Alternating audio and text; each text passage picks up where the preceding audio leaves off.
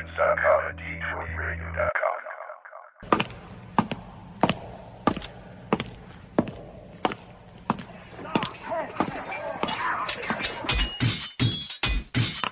Roll for Initiative. Issue 57 of the Roll for Initiative podcast. I am one of your hosts, DM Vince, along with DM Jason. Hello. And DM Nick. Hey there. We are back. We're about, time of this recording, we're about 2 weeks away from the big bang of Gen Con. Woohoo. Woohoo. So Jason and I will be there, and we'll probably look to meet people up maybe on Friday. Yeah, I haven't even looked at my schedule yet, so I have to see when we're going to be able to do that. Yes, I know there is a Dead Game Society meetup on Wednesday called Old School Wednesday they're doing. Mm-hmm. So as soon as, I think it's after 5 until about 10 at night or something, and then they were going to go to the bar or something like that afterwards. Hang out, people can meet each other and greet and stuff like that. I think that's what they planned on doing. That's cool. So maybe we'll just go to that instead. You guys Okay. are lucky. And next year, DM Nick will be with us. I think so. I might be going to Gen Con next year. We'll Good. just have to see. So what you been up to, Jason?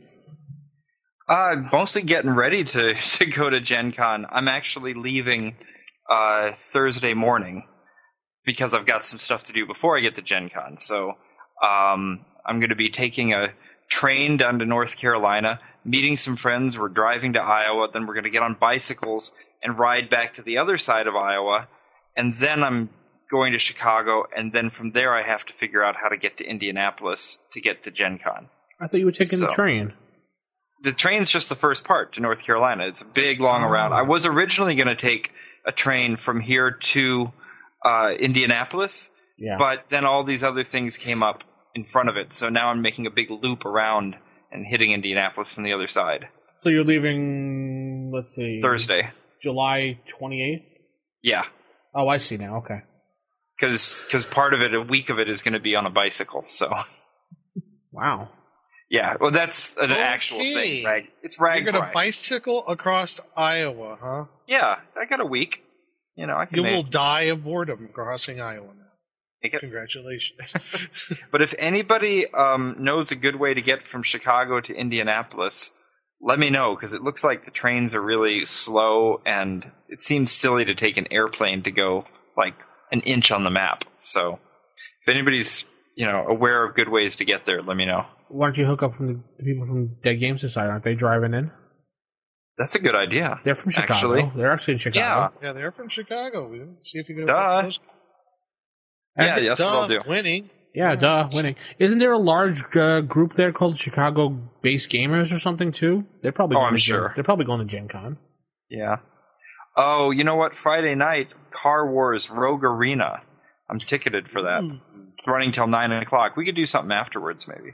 Well, I'm free pretty much at 5:30 onward, so. Yeah, Car Wars. I am super excited to play Car Wars. So. And Thursday night, Star Frontiers. Oh, hey. Yeah. Sweet.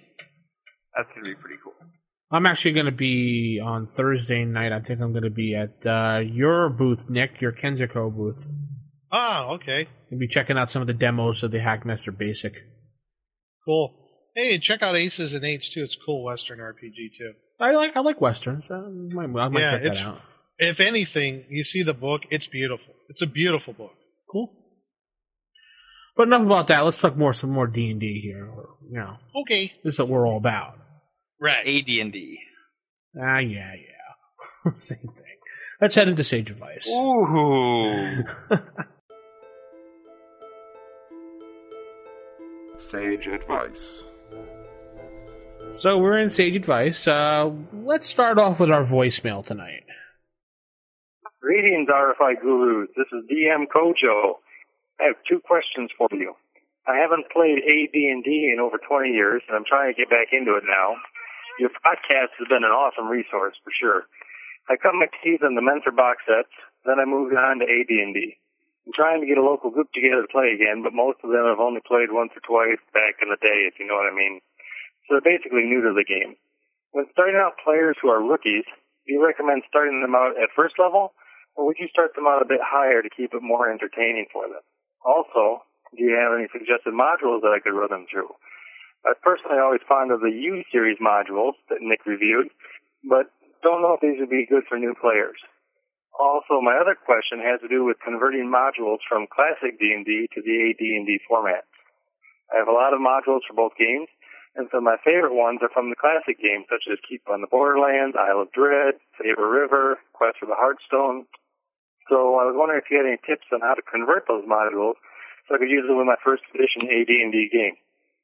Keep up the great work, and for the record, I have to agree with DM Nick. Clerics of War Gods should definitely be allowed to use bladed weapons, but I would certainly impose other penalties in areas to compensate and balance the character, such as limiting some types of spells or some other limitations like that.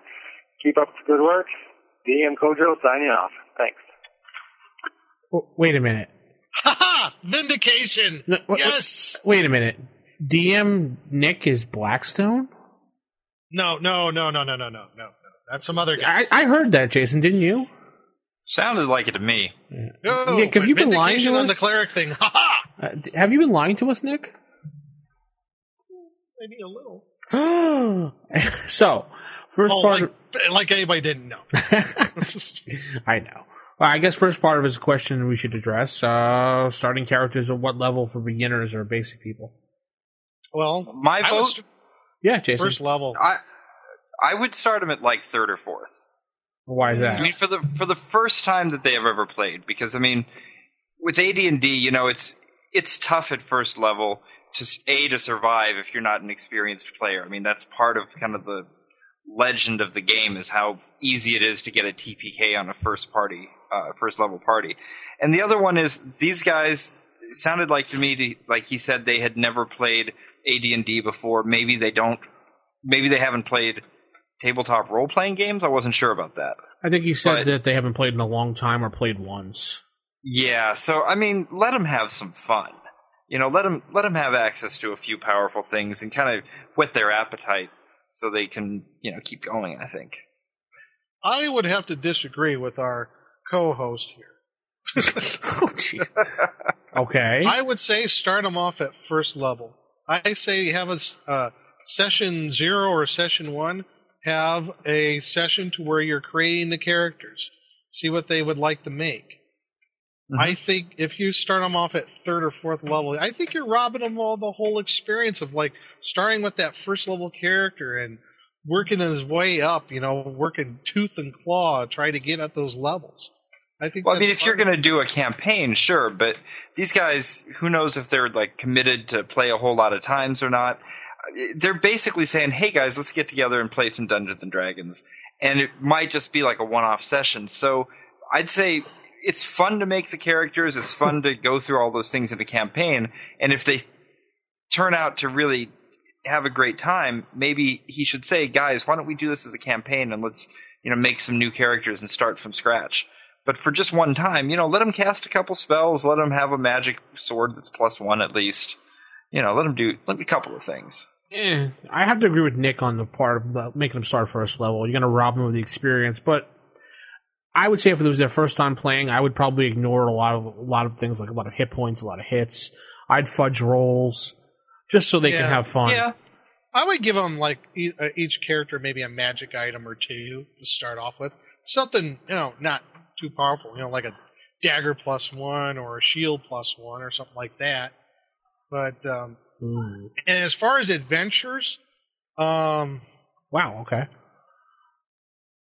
The Saltmarsh series is good, but that's like a series. If you're talking like first through third level, one that leaps to mind is Against the Cult of the Reptile God.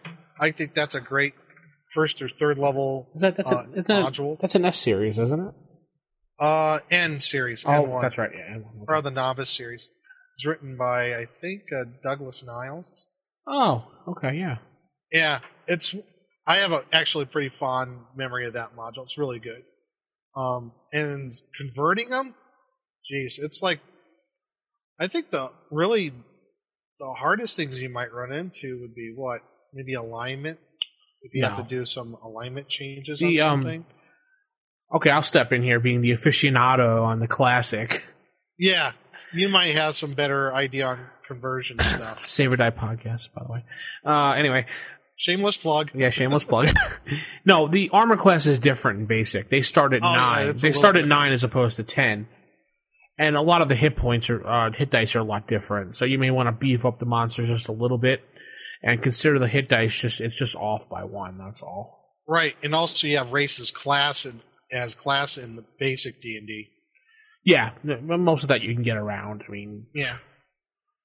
Other than that, I mean, there's nothing really different, except there's a lot of treasure in the basic edition. Or you have what's that one monster? The Foul? It's a combination of ghoul, troll, and... The Thule. Thule or Thou, where the heck it's called. Yeah, the combination, there was actually a misprint that they had to actually put back in, yeah.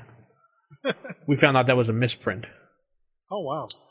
Yeah, so I would do that. I mean, just cut back on the gold, beef up the monsters a little, and just be aware the armor class is a little bit different. Yeah.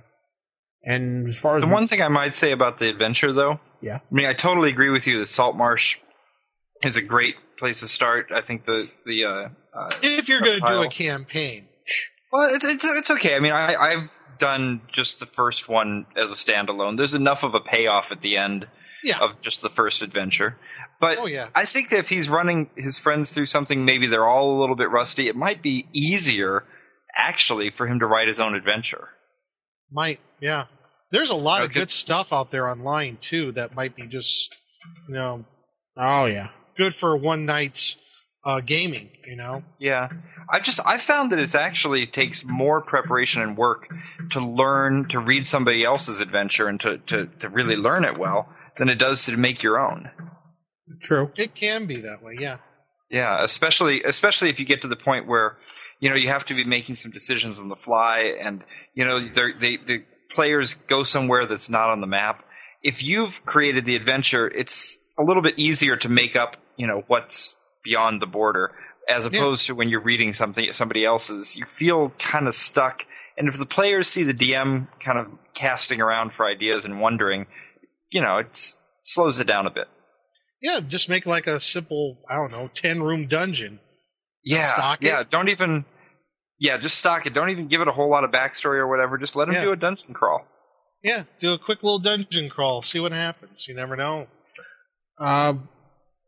Yeah, what you do, even better, pick up one of the old school BX books or the Holmes edition book, and they actually have a whole maze in the back of a quick crawl you can use. Nice. Yeah, there's a match in the player's hand or the DM's guide too. Mm-hmm. Oh, or the dungeon decks you could use from those guys from Jim and Debbie. Gamers Rules. Yeah, Gamers Rules. They have dungeon decks. Dungeon deck would be perfect for a situation like this. Yeah. Okay. I have another email here. It's from Chris. I recently stumbled upon your podcast and have really enjoyed listening through all the back episodes. I started playing AD&D back in the early 80s, left the game for a long while, and after a brief encounter with 4E, have rediscovered my old school roots. Yay. Hooray! Yeah, he came to his senses, apparently. I was hoping you might find some time in an upcoming episode to discuss the mechanics of non-lethal and weaponless combat according to the DMG rules, and maybe even walk your audience through a few melee rounds of pummeling, grappling, and overbearing.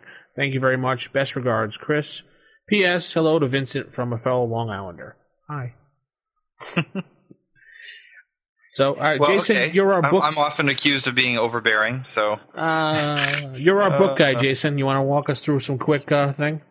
So, we will not do an actual combat, but you can listen to one. We did one way back a couple of years ago. We did one. I think it was episode 4.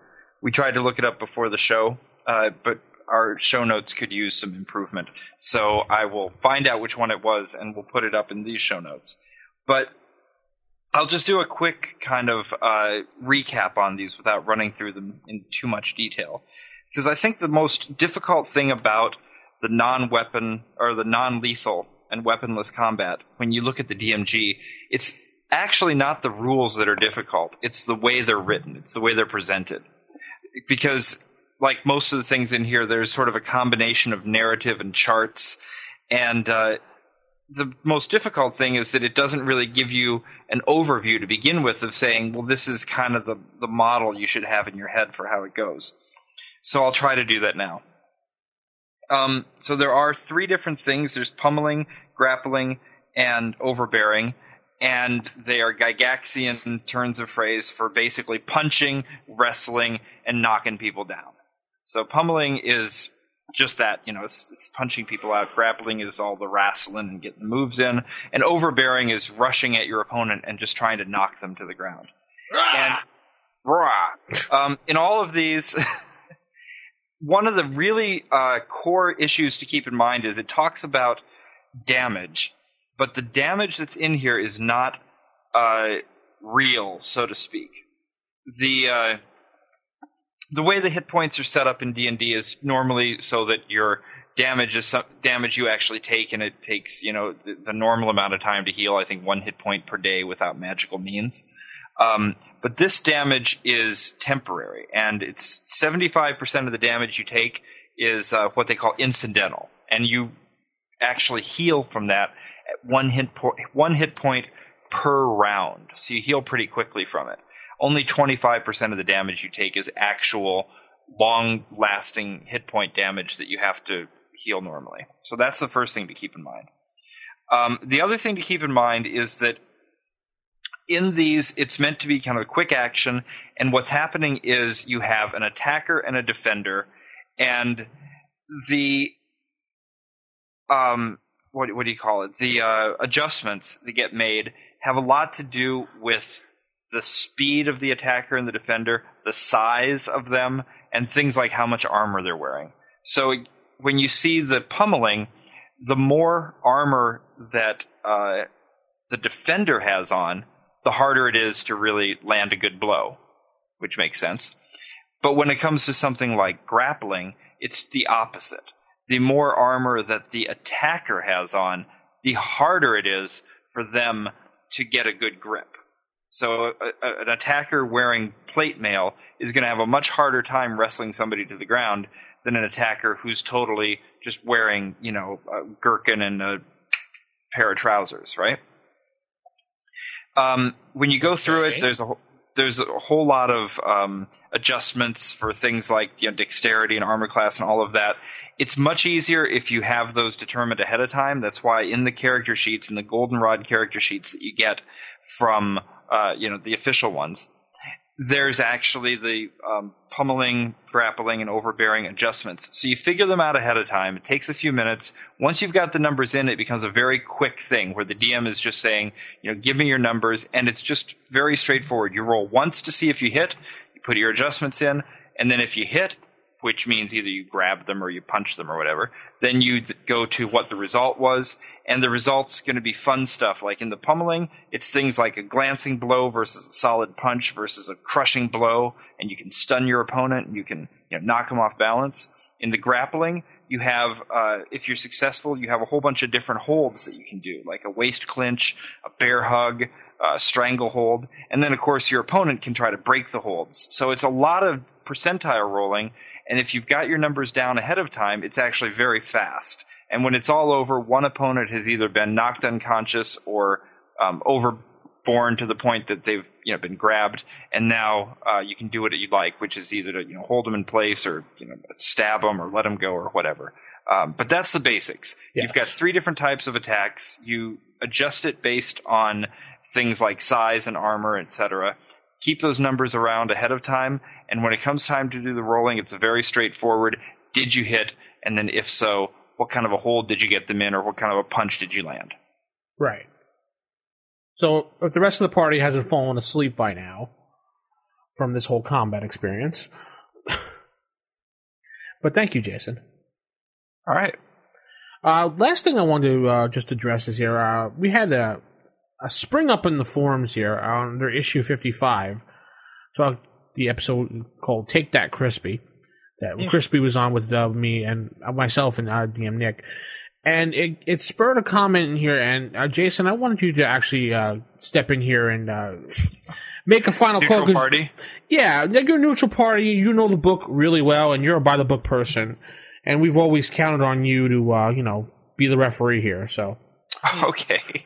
So basically, one of I won't say who, they'll figure it out themselves, or they'll go look in the forums, says that the order of combat, initiative in combat, is rolled before you declare actions. And before you say anything, Jason, he quotes on page 61 of the DM guide that when doing combat, determine if the parties are surprised, if any at all. 2, and this is reading out of the book, determine the distance if known, blah, blah. 3, if both parties are unsurprised or equally surprised, determine initiative for that round. 4, determine the results of whatever actions are decided upon the party within the initiative. So on and so forth, everybody knows that. So he is saying that you would roll initiative and then declare your actions, which I don't believe is right, and because Gary says later on in the book, I believe it's page 71, that you would declare your actions and then roll initiative and then determine the results. But I wanted you to clear that up. Okay. Well, I wouldn't call myself necessarily like, the encyclopedia of the rules or anything like that, but I try to read it, as closely as I can. And the one thing I try to do is to use some logic and understand what the intent was, if the rules sometimes are, a little unclear. So I read through these, and spoiler alert, you do announce your intentions before you roll the initiative. I'll explain why that makes sense, and then I'll kind of show you why it actually makes sense when you read it as well. And it's funny because I'm looking at a little flow chart that I made for myself back in high school showing how the combat goes. And I've got players announce actions, then roll initiative. But first of all, why that makes sense. Because the way that the combat system is set up in AD&D, everything's happening all at once. You're not taking – it's not I swing my sword, now what will you do as I swing my sword? It's not my turn, your turn, my turn, your turn. That's something that got introduced. At once, pretty much. Exactly. This is it's exactly right. This isn't a board game. This isn't later editions. Sorry? I said this isn't later editions as well. Yeah, I know. That's always drives me nuts. And actually, with the group that I sometimes do play 4E with, we've switched it around because it turns out to be more fun that way. But basically, the point is that everybody says, all right, I'm going to do this, I'm going to do this, I'm going to do this, I'm going to do this. You go in with saying what it is you want to do. Now, that goes really quickly. Everybody says their things. DM writes it down. And then he resolves the action, or she resolves the action. In other words, says, okay, if you were going to shoot an arrow and you were going to cast a spell, you were going to run off to the side, let's see within the frame of a combat round when those things actually happened. And if you didn't do that ahead of time, then somebody could say, well, I don't know if I'm going to cast a spell or not, because I'm going to wait and see if that monster is going to attack me before I try to cast a spell, because I don't want to get it, interrupted. But what's actually happening, because it's all happening at once, you've got to say that beforehand. So that's the logic behind why it makes more sense. But if you read the actual text of the book, determine surprise. Okay, got that. Number 2, determine the distance. Got that. Number 3, if they're, both unsurprised or whatever, determine initiative. And then this is, I think, where whoever was posting got a little confused, because the exact wording is determine the results of whatever actions are decided upon by the party with initiative. It's not state your actions. It's determine the results of. In other words, resolve the situation. So what this leaves out a little bit is that there's no number here for everybody says what they're going to do. That happens before any of these things occur. And that's why later on it actually says, I think you said on page 71 or whatever, that the intentions are announced beforehand. So there's no contradiction. It's just that on this page that isn't listed in the numbers of the things that happen, because it's assumed that you already know you're supposed to say what you're going to do. I think I just also had a moment of clarity here. Okay. And it was something that Jason said, to help resolve the situation, resolve combat, whatever it may be. Like you said, this is all happening at once. Combat's going on, people casting spells, chugging potions, monsters running into the fray, whatever. The initiative is just a way of giving a little bit of order to the chaos and trying to resolve these actions while it's all happening. Right. Trying to give some order to it all. I'm like, that's freaking brilliant. Yeah, I mean, you need to know. It's really important when you get to the example I just gave of casting a spell. If somebody's shooting an arrow at the magic user who's trying to cast a spell, you have to know whether or not they managed to get finished saying their spell before the arrow hit them. That's why there's a segment casting time for the spell, and that's why you have segments of action in a round so that you can tell how long it takes the arrow to get there. Exactly. And it's an exciting moment. Cool. All right, well, we resolved that. Enough said. All right. We won the argument. No, I'm kidding. Well, no, I think we hopefully just cleared it up a bit. Yeah, Resolve the chaotic situation. Wow. Nice. Yeah, nice job. All right, Sage Advice, you can email us, rfistaff@gmail.com, or you can leave us a voicemail, 570-825-4210, the hotline. Hotline, where Nick is standing by. You got it hot. You know, I think people actually call the hotline to see if Nick or somebody is standing by. Oh, God. Well, then you better stand by.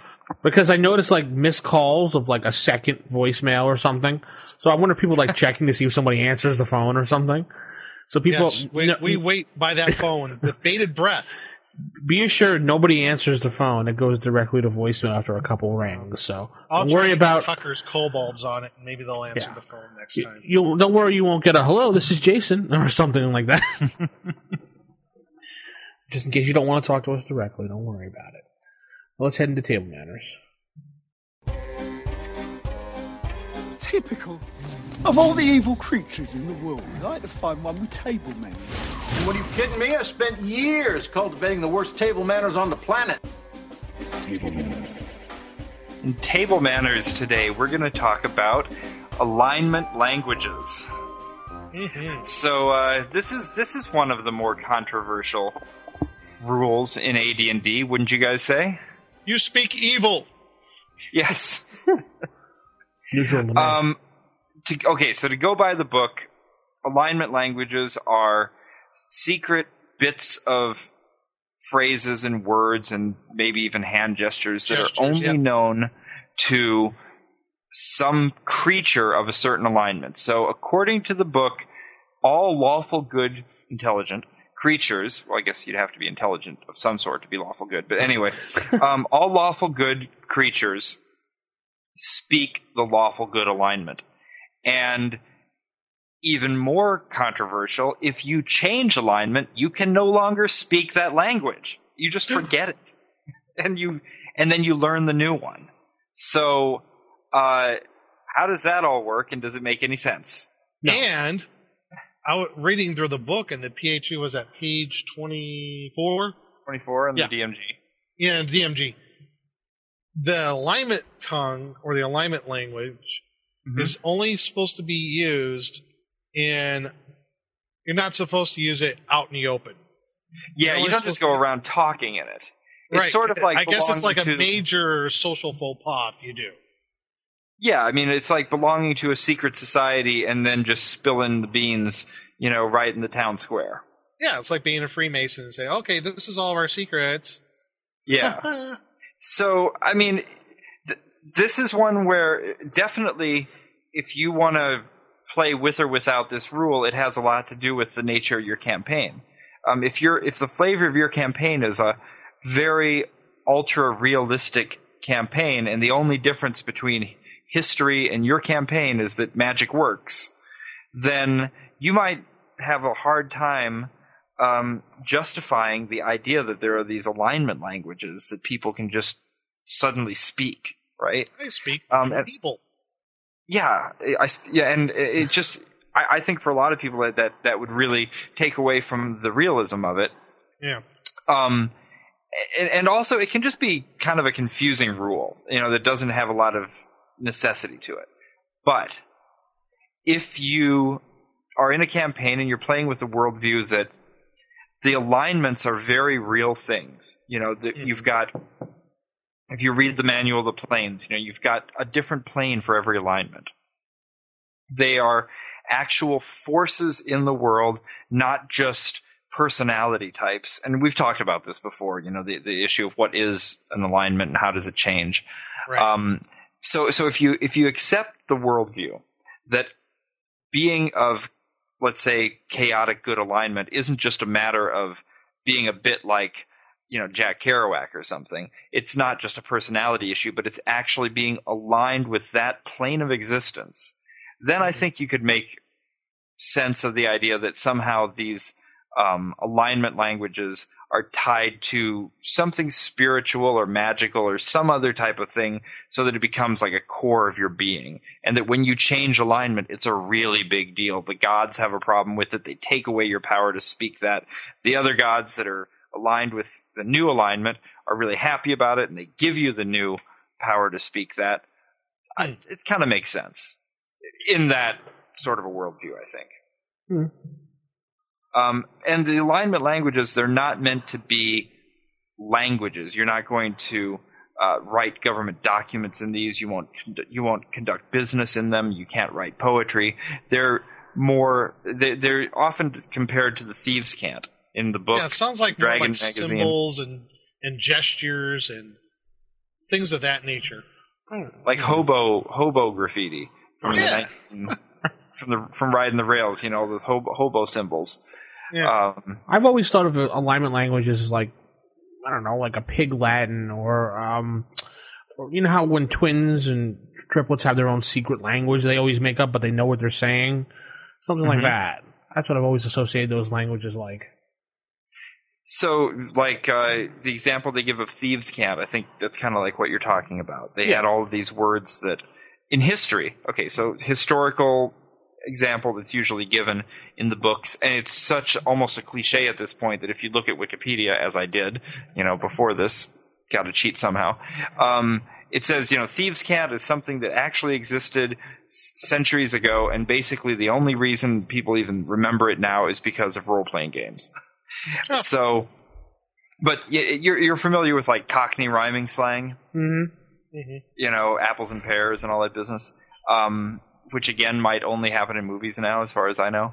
But if anybody knows different, let us know. If anybody's listening in who's Cockney, is that still a thing? Call in and say a bunch of Cockney rhyming slang at us, would you? Is that like jive talk or something? That's another good one. Yeah, I speak jive.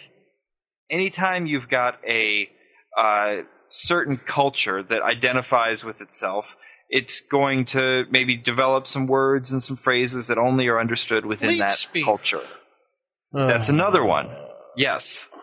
But here, now you've got this culture of hackers or jive turkeys from the 70s or Cockney rhyming, moppets from the Victorian era or whatever. Instead of just that, you now have an entire plane of alignment, so that when a lawful good paladin, runs into a lawful good planar from another alternate dimension, they can actually, even if they don't speak the same language, could at least exchange a few basic ways of communicating between themselves. Interesting. Sweet. Weird. Now here's the question to all of this. Has anybody here used alignment languages in a campaign or been in a campaign where they have used alignment languages? Well, I actually was in a campaign myself that we used it with Joe. He actually implemented it, and he actually, the great DM Joe. It was cool because he made up like his own sign language, and he used it for the game, and then he. What did he use? He had these little cards that he made up little symbols on to symbolize different things. So, cards like what? Like he made up these like symbols on the cards, and he would use them for certain things, and we had to figure out what the words meant and everything. Oh, cool!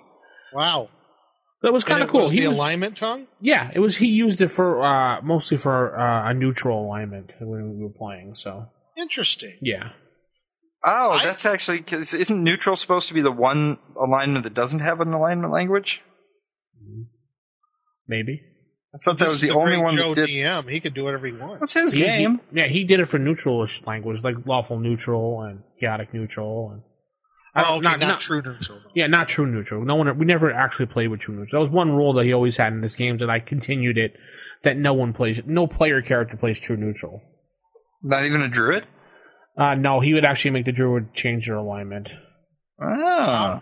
Yeah, because he from his philosophy was that no true player character can actually play true neutral the proper way, so why make them hurt during the game? So just let them play a normal character. If they really want to play a druid, then just pick an alignment that's within reason. I don't think I've ever played in a game or ever used in a campaign the alignment languages at all. Even back in my early days of playing, I don't think I ever recalled using it. I'm like, what does lawful neutral sound like? You know, right? Gobbledygook. Does it sound like a bunch of legalese? Well, no, I have used it at times. I have used it at times when there's a need to communicate with a creature that just does. They're in a different country. Common isn't spoken. Something like that. You know, I've used it for that purpose. I've never used it as a way to, sort of like a secret handshake kind of thing.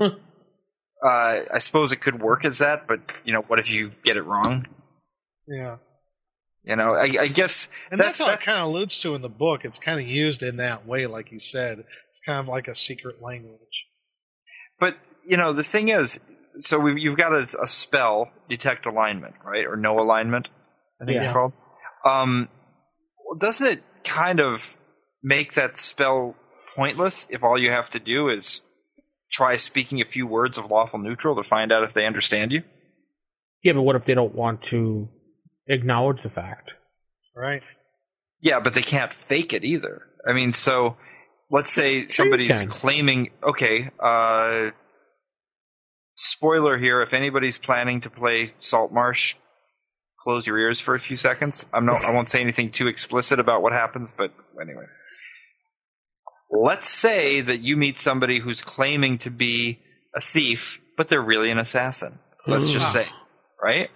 And let's say they're a lawful evil assassin, and they're claiming to be a neutral thief. Mm-hmm. Neutral is a bad example. Let's say they're a lawful evil assassin. They're claiming to be a chaotic neutral thief.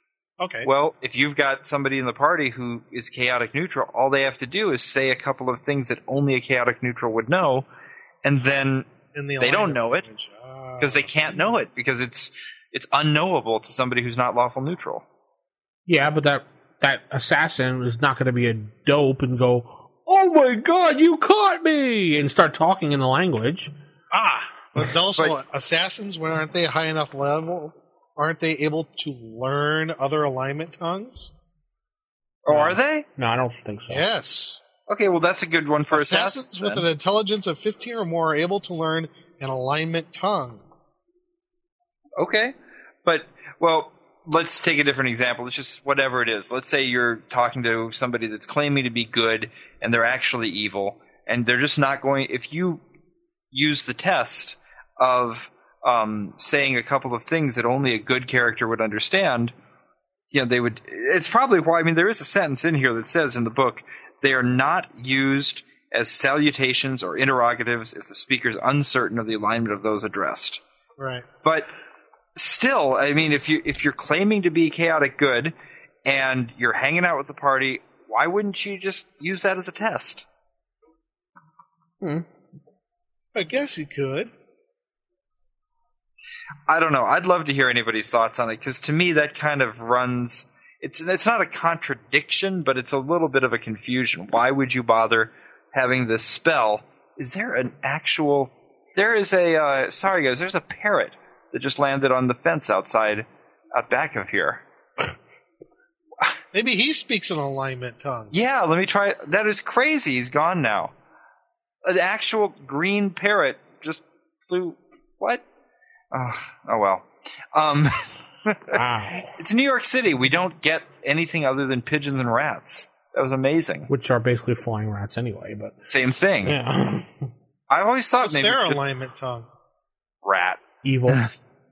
Evil. No, annoyance. That's their alignment tongue. Huge and scary.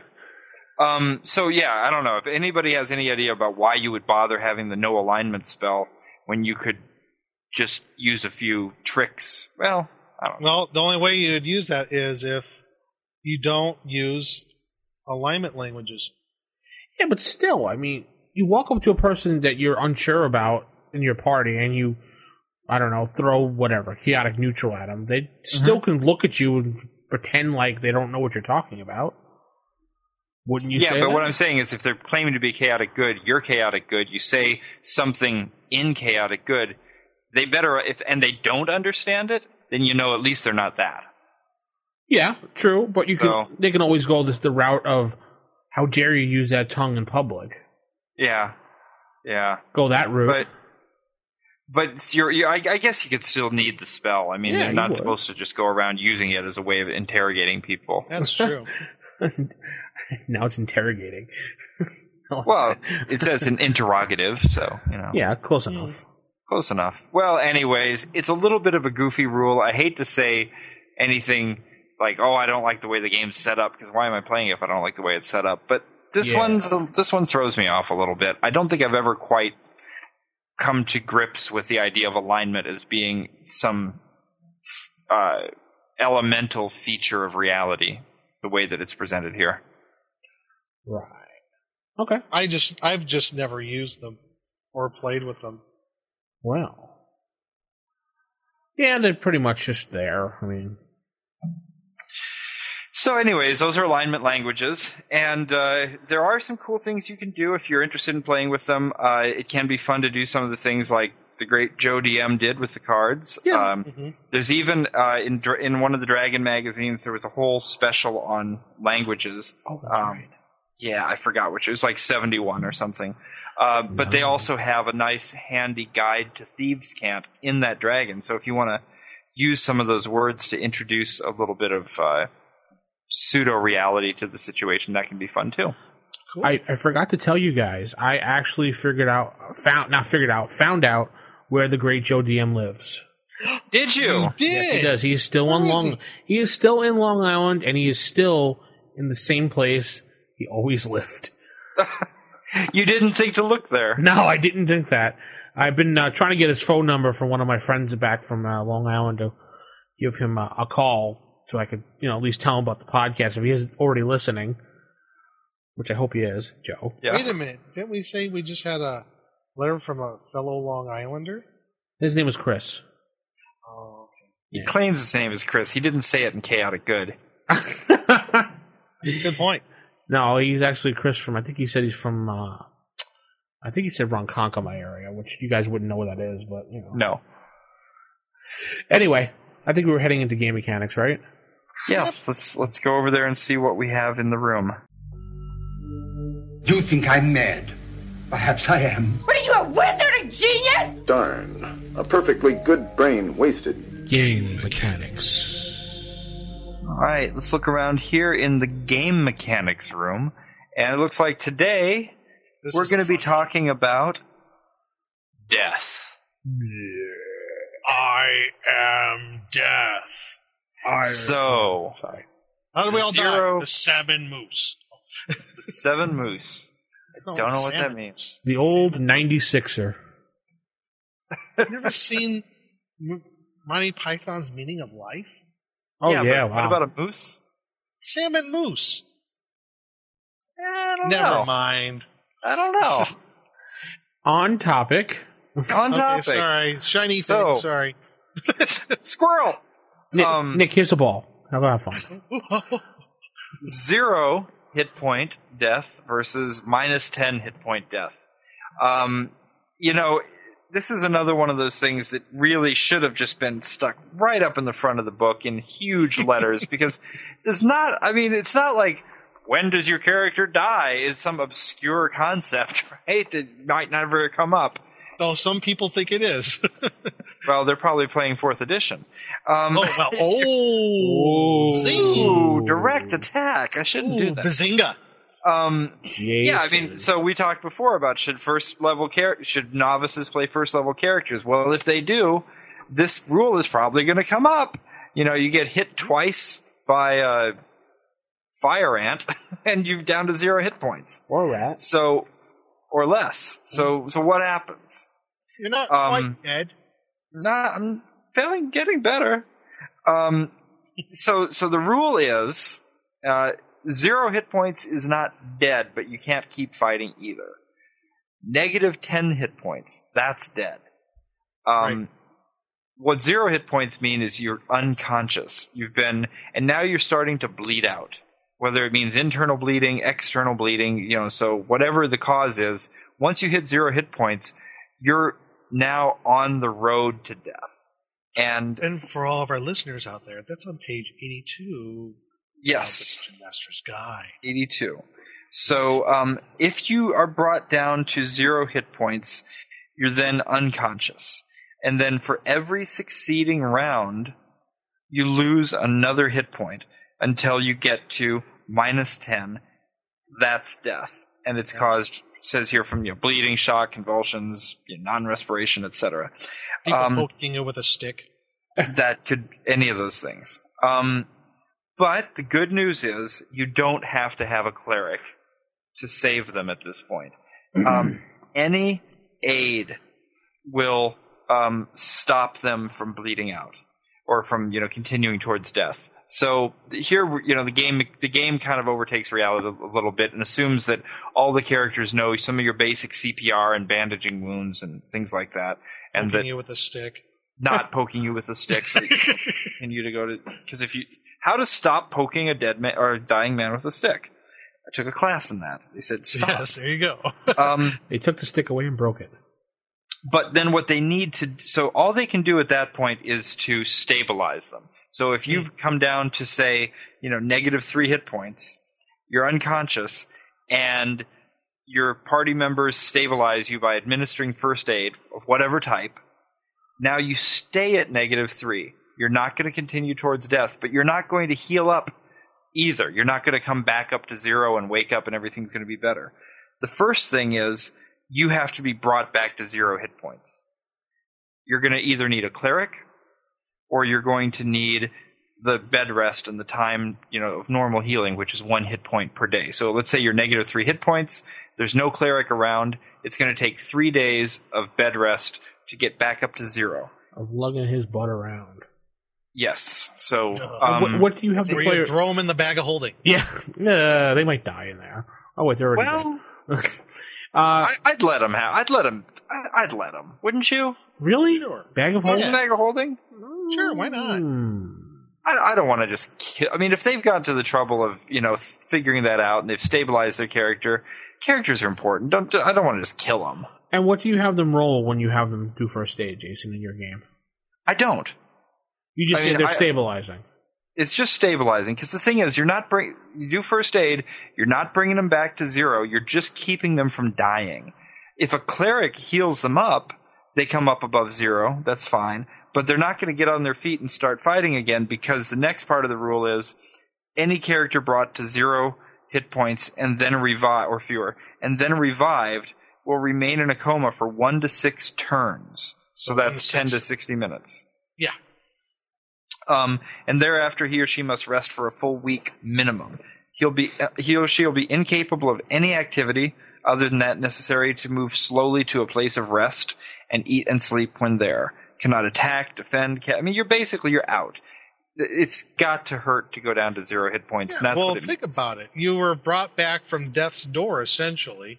You were, with all intents and purposes, you were in a coma.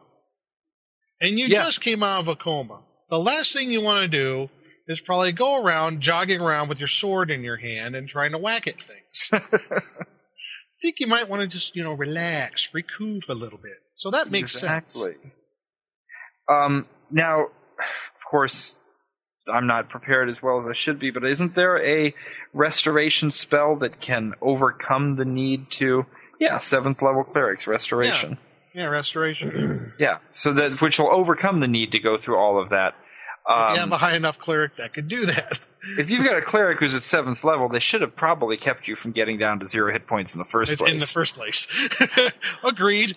But the basics are 0 hit points is just unconscious. -10, that's dead. Well, you said you don't have them roll, you just have them stabilized. Now, what about in the middle of combat? Your guy, so Nick is in combat with, say, me, you, and Nick are playing, and Nick's character goes down -2, and we're still fighting. I'm holding him off, Jason. Your guy's a thief. You decide to go stabilize him. You just let him automatically stabilize him, or do you think the DM, looking from the DM point of view, you would say, okay, roll me a percentile, roll me a D6, roll me a D20? You don't think there's a chance that he could screw it up? any failure chance for just stabilizing. But it takes time to stabilize. I give them a round, and during that round they're vulnerable. So it might not be very practical to try to stabilize somebody during combat. In which case, you better hurry up and finish the combat quickly before they die. But I don't do any rolls. Do you? What do you do? Yeah, I actually do a D20 roll, and I only require maybe like one thing, and that's not roll a 1. Okay. If you roll a 1, then you automatically cause more harm to the player than helping him. That's the only thing. Because I feel you're sitting there in combat, you're taking the bandages out or whatever you're using, you're pulling your straps out, you're cutting it, you're patching the guy up. What if an arrow knocks you in the back, or your buddy who's fighting bumps into you? You could screw up and jam the knife into the guy's back or something. While you're trying to stabilize.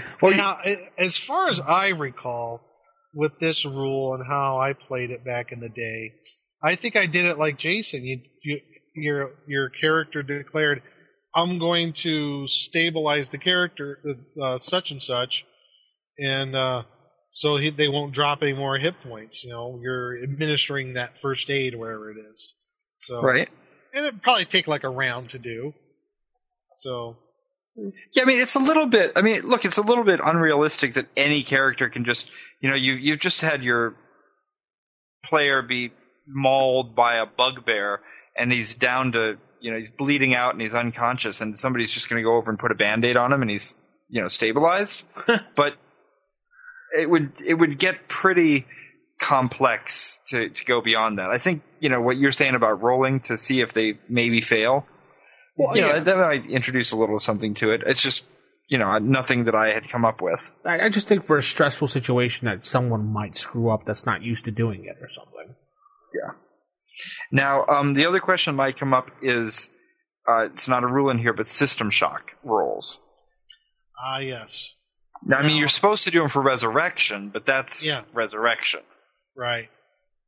Now, I don't think it's in D&D. I'm confusing it with another game system.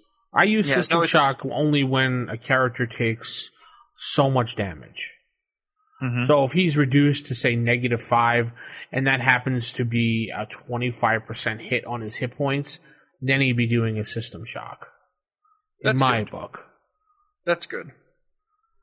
And a 0 hit point death actually beckons back to basic D&D. Back to the Mulvey and Cook and Menser. I'm looking at the rules right now in front of me. Page 25 of the Mulvey book. Any defender reduced to 0 hit points or less is dead. Yeah, so. That's pretty straightforward. I guess they just wanted to give him some kind of a chance here.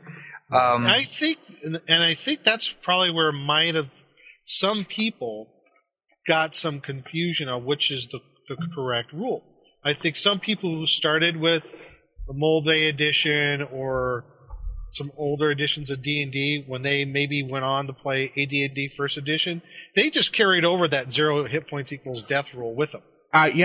Joe did that actually, because I remember specifically in one campaign we were playing, and my character found this. We came upon this tree.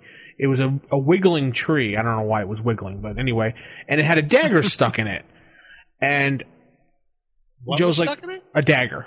A dagger, okay. It was a dagger stuck in the tree, and the tree was wiggling back and forth, looked like it was in pain. So Joe's like, what do you do? So I went up, I go, I pull the dagger out, and I, patch up the hole for the tree. And he's just like, okay, great. He goes, and then we were playing, and then when I reached 0 hit points, I didn't die.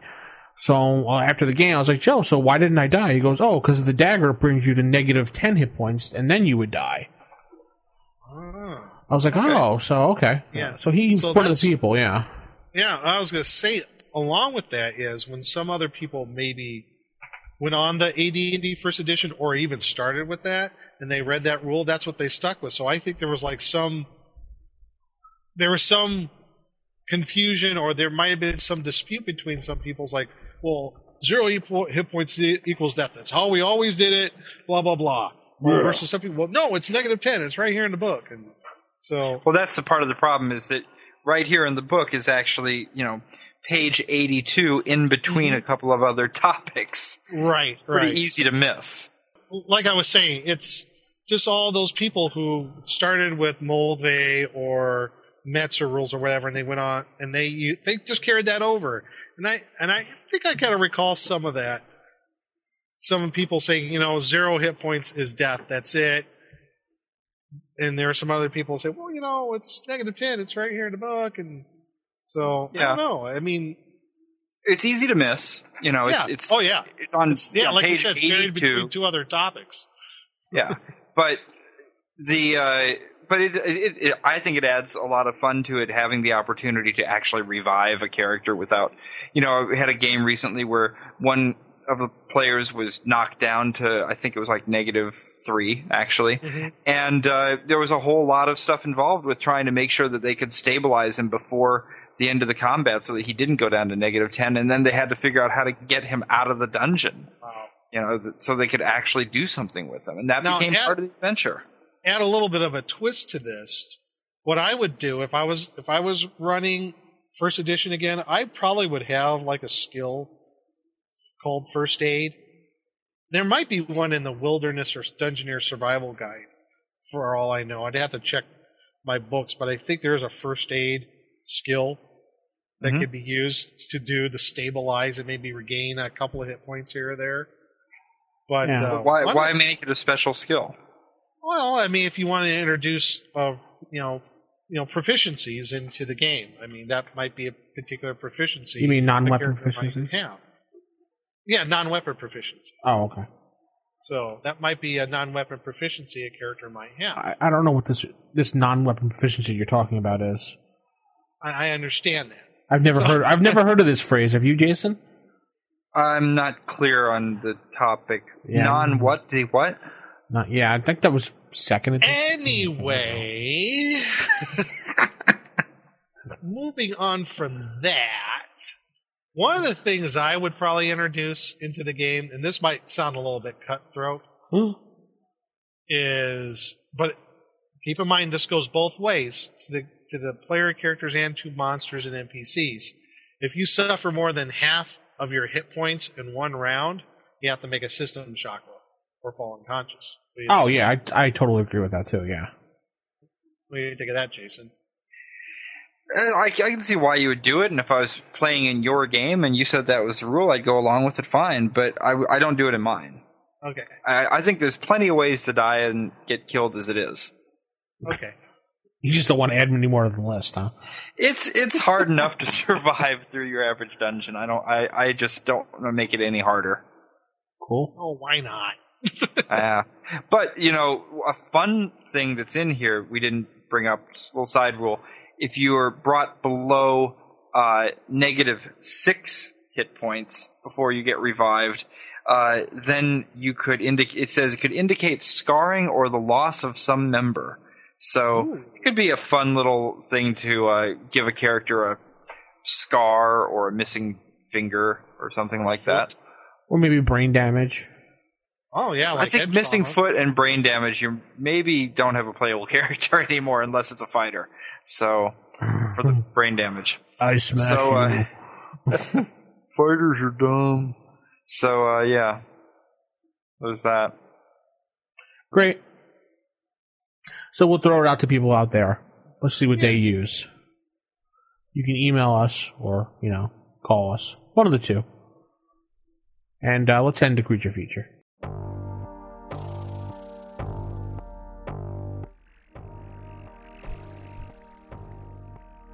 Creature, theater. So for the creature this week, we're going to look at a very different book of creatures this week. We're going to head over to the Manual of Planes. Manual O the Planes. O the Planes. One of the orange spine books that I have here that's falling apart because of the bad glue.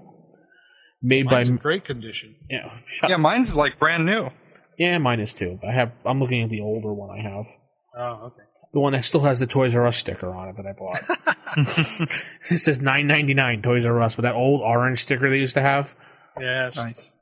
Written by Mr. Jeff Grubb. We actually have, and the Einherjar, I'm going to say how it's pronounced. Jason, think that's close? Einherjar? I don't know. It's some type of German monster. Let's just call it Spirit Legions, as it is in the appendix there. Yeah, Spirit Legions. Spirit Legions, that's good. I like this is kind of like when you go to the outer planes, and this is the Guardian that you would see when you first reach the plane. These guys are roaming around, protecting the planes. They're like the Valkyrie in a way. Yeah, they're the glorious. Let's see. I hear is probably the name of the glorious dead Asgard, which would pretty much be equivalent of. I considered Asgard's the opposite of tieflings, or for Jason, the opposite of a devil or a demon, so an angel. Well, Asgard is actually a plane. Yeah, but I consider Asgardians as in like angel-like people. So. Oh, okay. But all right. My first question here is Asgard? That's just for the Norse mythos, right? Yeah, the Valhalla. Yeah, okay. Valhalla, Valhalla, things like that. Yeah. So I mean, that's why you're saying, Nick, like the Valkyries, right? Yeah. Yeah, in a way. Yeah. But the description, go ahead and read on that, because it's just used like as a generality, I guess. Where was I? But it uses a general name for any humanoid spirits that are employed, or they have a job, in the outer planes as servants, warriors, patrols, or guards. Apparently so. They must punch in and punch out or something, I don't know. They are primarily used in the planes that are neutral to good alignment, and they are much less common in the lower planes. 10d10 could be a roaming party, and then you have to roll in a chart to determine what class they would represent and what level they would become. Based upon the class, then you would get through the alignment and what other weapons and stuff they would have on them. But using these in a campaign, you would rarely see them, but unless they travel to, say, some outer plane. And I would use this creature as like the greeting creature. You come on the plane, this would be the first thing that comes up to you, like as if it's on a good plane. State your business type creature. Mm-hmm. I could totally see one of these things. What's your favorite color? No. Oh, sorry. Not that little jerk. But I could totally see them doing that. How would you use them yourself, Nick? Well, 10d10. That's a lot of them that could show up. Well, like you said, on their respectable planes that they're the warrior legions or whatever of those particular gods. I would say they're probably the ones that would greet you, if you want to greeting in a very broad sense. Greeting them maybe with swords drawn and spells at the ready. Who knows? Yeah, state your purpose. Yeah, state your purpose, or we will blow you away back to whence you came. Otherwise, I wonder if these creatures could be sent by their gods to be, check up on some of their worshipers, some of their clerics, to see what they're doing. Make sure that they're spreading the faith accordingly, stuff of that matter. I wonder if they could be used in that sense on the prime material from a particular god. I don't think. How would they? Well, I mean, how would they get around?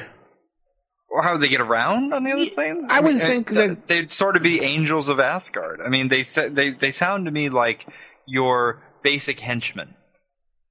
Yeah. It's so the number 10d10 being a general patrol. It's in the sentence where it says that the number encountered varies according to the plane. I know that they say that they exist on different planes, but I don't have a problem with them also being sent on some sort of a task. They're probably not by themselves. They'd probably be sent as a group. Yeah, because you could see in their description where it says frequency, common, and in parentheses, on planes where they exist. So, who says maybe they're very rare on the Prime material? You know? Yeah. I think the idea of a god sending them down, it makes a lot of sense. In fact, I was just going to say to that, maybe this would be something you could use, like, if you use the quote-unquote God call in your campaign, maybe this is a way of your god responding to that God call. Divine intervention. Sending phone call. Divine intervention, huh? Yeah. Yeah, this is maybe a result of a divine intervention. 10d10 of the Spirit Legion of the Spirit Legion show up and help you out for X amount of rounds in the combat. I don't know. Maybe this is a way you can use that. I heard somewhere, I don't know if I heard it or read it in our forums, someone had a chart for every game for divine intervention, and they would roll it, and they would tell you what the god would do as opposed to the combat. So you call divine intervention, the god doesn't answer you, or the god listens to you and gives you 1d4 hit points healed or something, or the god throws a streak of lightning down, but you really weren't paying attention to him, so he decides to throw lightning at you instead, or something like that. How dare you bug me while I'm eating? Yeah, he's doing his laundry and you bothered him, so he threw lightning at you instead. I don't know.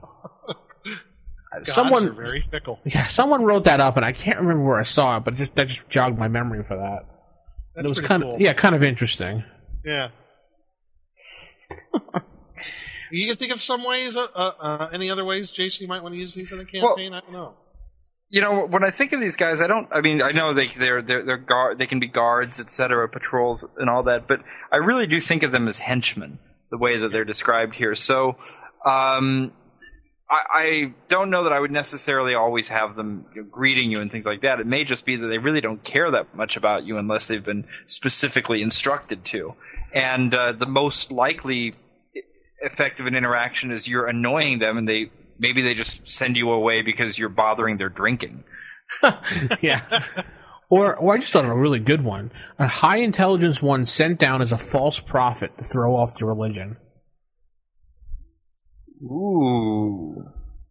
I like that one. Yeah, he's sent down to cause chaos and mischief just to see if the faith is true. Have you guys seen this British TV show called Misfits? Well, there's a good episode with a false prophet in that one that I think would make a good sort of model for the kind of adventure you're talking about. Yeah, that'd be a great one, actually.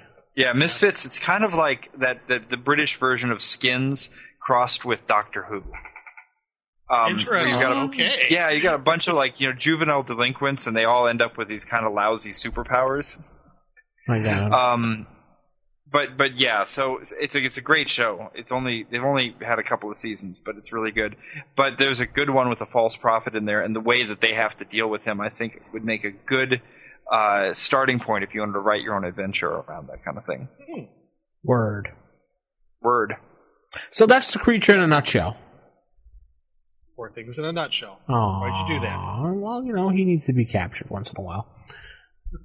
Tell us how you use it, or if you've experienced it, or if maybe you had a hand in writing it, because I don't think Jeff wrote all these monsters himself, and there's a lot of names in here, so tell us what you think. And we'll head into the Dragon's Horde.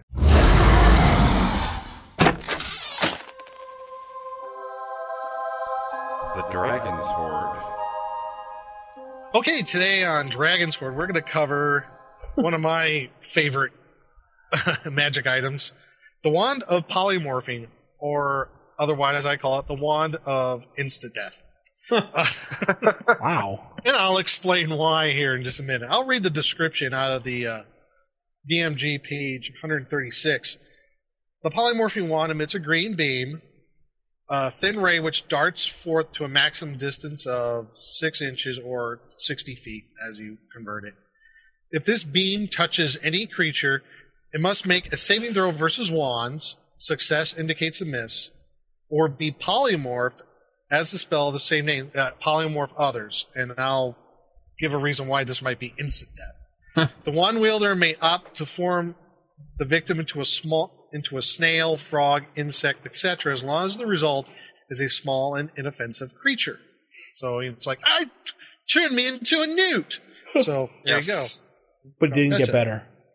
And didn't get better. No. The possessor of the wand may elect to touch a creature. So this has 2 ways. You can either shoot the green beam, or you can touch a person With or the a wand. creature with the wand. Right. When this is done, unwilling creatures must be hit as also and are also entitled to a saving throw. So you have to roll the hit if you're going to try to smack a orc with this thing. Oh, yeah, okay. Right? And they're still entitled to a saving throw versus wand. The recipient is surrounded by dancing motes of sparkling emerald light, then transforms into whatever creature shape the wand wielder has stated. This is the same magical effect as Polymorph Self spell. Now, this is a huge difference between the other effect. Either function requires 3 segments, each draws 1 charge. Only 1 function per round is possible. The wand may be recharged. Now, with all that being said, the first way, when it shoots the beam, obviously the first way is kind of meant as to be an offensive weapon of some sort. You have the big bad red dragon charging at you. Or, I don't know, there's a basilisk, okay? Maybe let's say a basilisk, because I don't want to mess with magic resistance. I don't think basilisks have that. So, basilisk, you shoot it. Now, it must make a saving throw versus wands. Okay, say if it fails. Okay. Now, if it functions as the polymorph other spell, which you go to the player's handbook. It's a 4th level magic user spell. What will happen is the creature polymorph must make a system shock roll to see if it survives the change. Uh-huh. So. Oh, I see what you're saying by insta-death. That's why it's a possible insta-kill. If it fails the system shock, it dies. Good. Okay. Now, how do you base that on a monster? You sound unimpressed, Jason. Well, could be insta-death. I guess you would base that on maybe the hit dice of the creature, what type of system shock roll you would need for it. But also, even if it does make that system shock roll, there's a base 100% chance that the change will also change its personality and mentality to that of the creature, which it now possesses. There are some modifiers for every point of intelligence. It lowers it by 5%. Okay, so like a really intelligent creature would have a pretty good chance of not having that happen. Right, exactly. Can I propose an insta-death that's even more certain? Oh, yes. Using this wand? All right, you're fighting the basilisk in a nice, dry dungeon somewhere. You use the wand of polymorph, turn it into a goldfish. There you go. Certain death. Certain death. Or if you're fighting underwater, turn it into something that can't breathe underwater. Just like a fly. Turn it into something that can't breathe wherever you are. Exactly. This is why this is the possible insta-kill thing. I just go around turning every monster into a goldfish. It'd be great. Yeah, right. Hey. But there's also the possibility when you use the tap, it acts as polymorph self, which is a little different. Polymorph self, you don't have to worry about a system shock roll. So you could turn one of your companions into, like, I don't know, a grizzly bear, for example. There you go. Wait. Now I better go look up this thing. You're saying that it can backfire? No. When you use when you touch somebody with it, use the tapping function of the wand of polymorphing. It functions as the spell polymorph self. Now there's no system shock check required, and you can turn it. Yeah. So a willing person, you could just be like a bear, bing. Yes. Okay. Form of. Yeah. You went form there. of an eagle. You went there. Something like that. Shazam. The only thing I have about this wand is when you use when it shoots the green beam out, and it says in the spell description it needs to make a system shock roll. I'm trying to figure out for a monster, what would you use to determine the monster's system shock roll? What would you use, like the base? Its constitution, its morale. No, you just there's just a hit dice. It's intelligence table. No, I mean if it's got stats, sure, but otherwise you just use your monsters. hit dice tables. Okay. So if it has a hit dice Grabbing too, it's going to have some really terrible system shock roll. Yeah. Okay. But the other thing you were saying that now I'm getting a little bit confused. So there was the system shock roll, and then there was there was keeping the personality. That was the other thing, right? Right. When you use the green beam, the polymorph others spell function, that's where you not only have to make the system shock, but you also have to make a roll versus their intelligence based on some modifiers on the spell description, to where they might take the personality of that creature, get polymorphed into them. Okay. So if you polymorph them into a snail, they might become literally a snail in thought and in body. That's awesome. Okay. But as far as the saving throw goes, I mean, you'll just use your saving throw matrix for monsters for that. Yeah. Yeah, you just use your save versus wands, and if it makes the save, that means it dodged it. Yeah. So groovy. It's a heck of a good wand. Does it say how many charges this thing can have? Standard wand charges, and it can be recharged. Oh boy, this is pretty powerful, actually. Yeah, it is. That's what I mean. The possibility of insta-kill, if it fails a system shock roll, I mean, well, come on. Forget the system shock. Like I said, goldfish. Yeah, turn it into a... I'm fighting a dragon who's flying in the air. Now I'm fighting a goldfish. Well, there's a caveat to that. Remember, dragons have Or magic resistance, yes. So you got to get past that. Yes, that's true. But there's the potential, yes. As long as you get past the saving throw and the magic resistance. Yes. How about a lich? How's their magic resistance? They have magic resistance. Oh, they do. Yeah, they do. All right, cool. So, have you used this in a campaign there, Vince or Jason? No. No? Never come across this, huh? Oh, as a player, yeah, not as a DM. Oh, okay. As a player, though. Yeah. Oh, okay. So I guess we'll throw it out to the people out there to discuss. Yeah, absolutely. Discuss it. Maybe some interesting ways of using it. Let us know what you think about the wand polymorphing. Goldfish. So, I guess on that note, that's going to wrap up the show this week. Oh, okay. We've traveled down the long highway as a motorcycle goes by my house. Thought you were putting in those special effects. No. That was a motorcycle. Anyway, so we'll be back next week with another brand new show.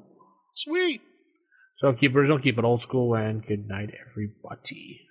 Good night. See you at Gen Con.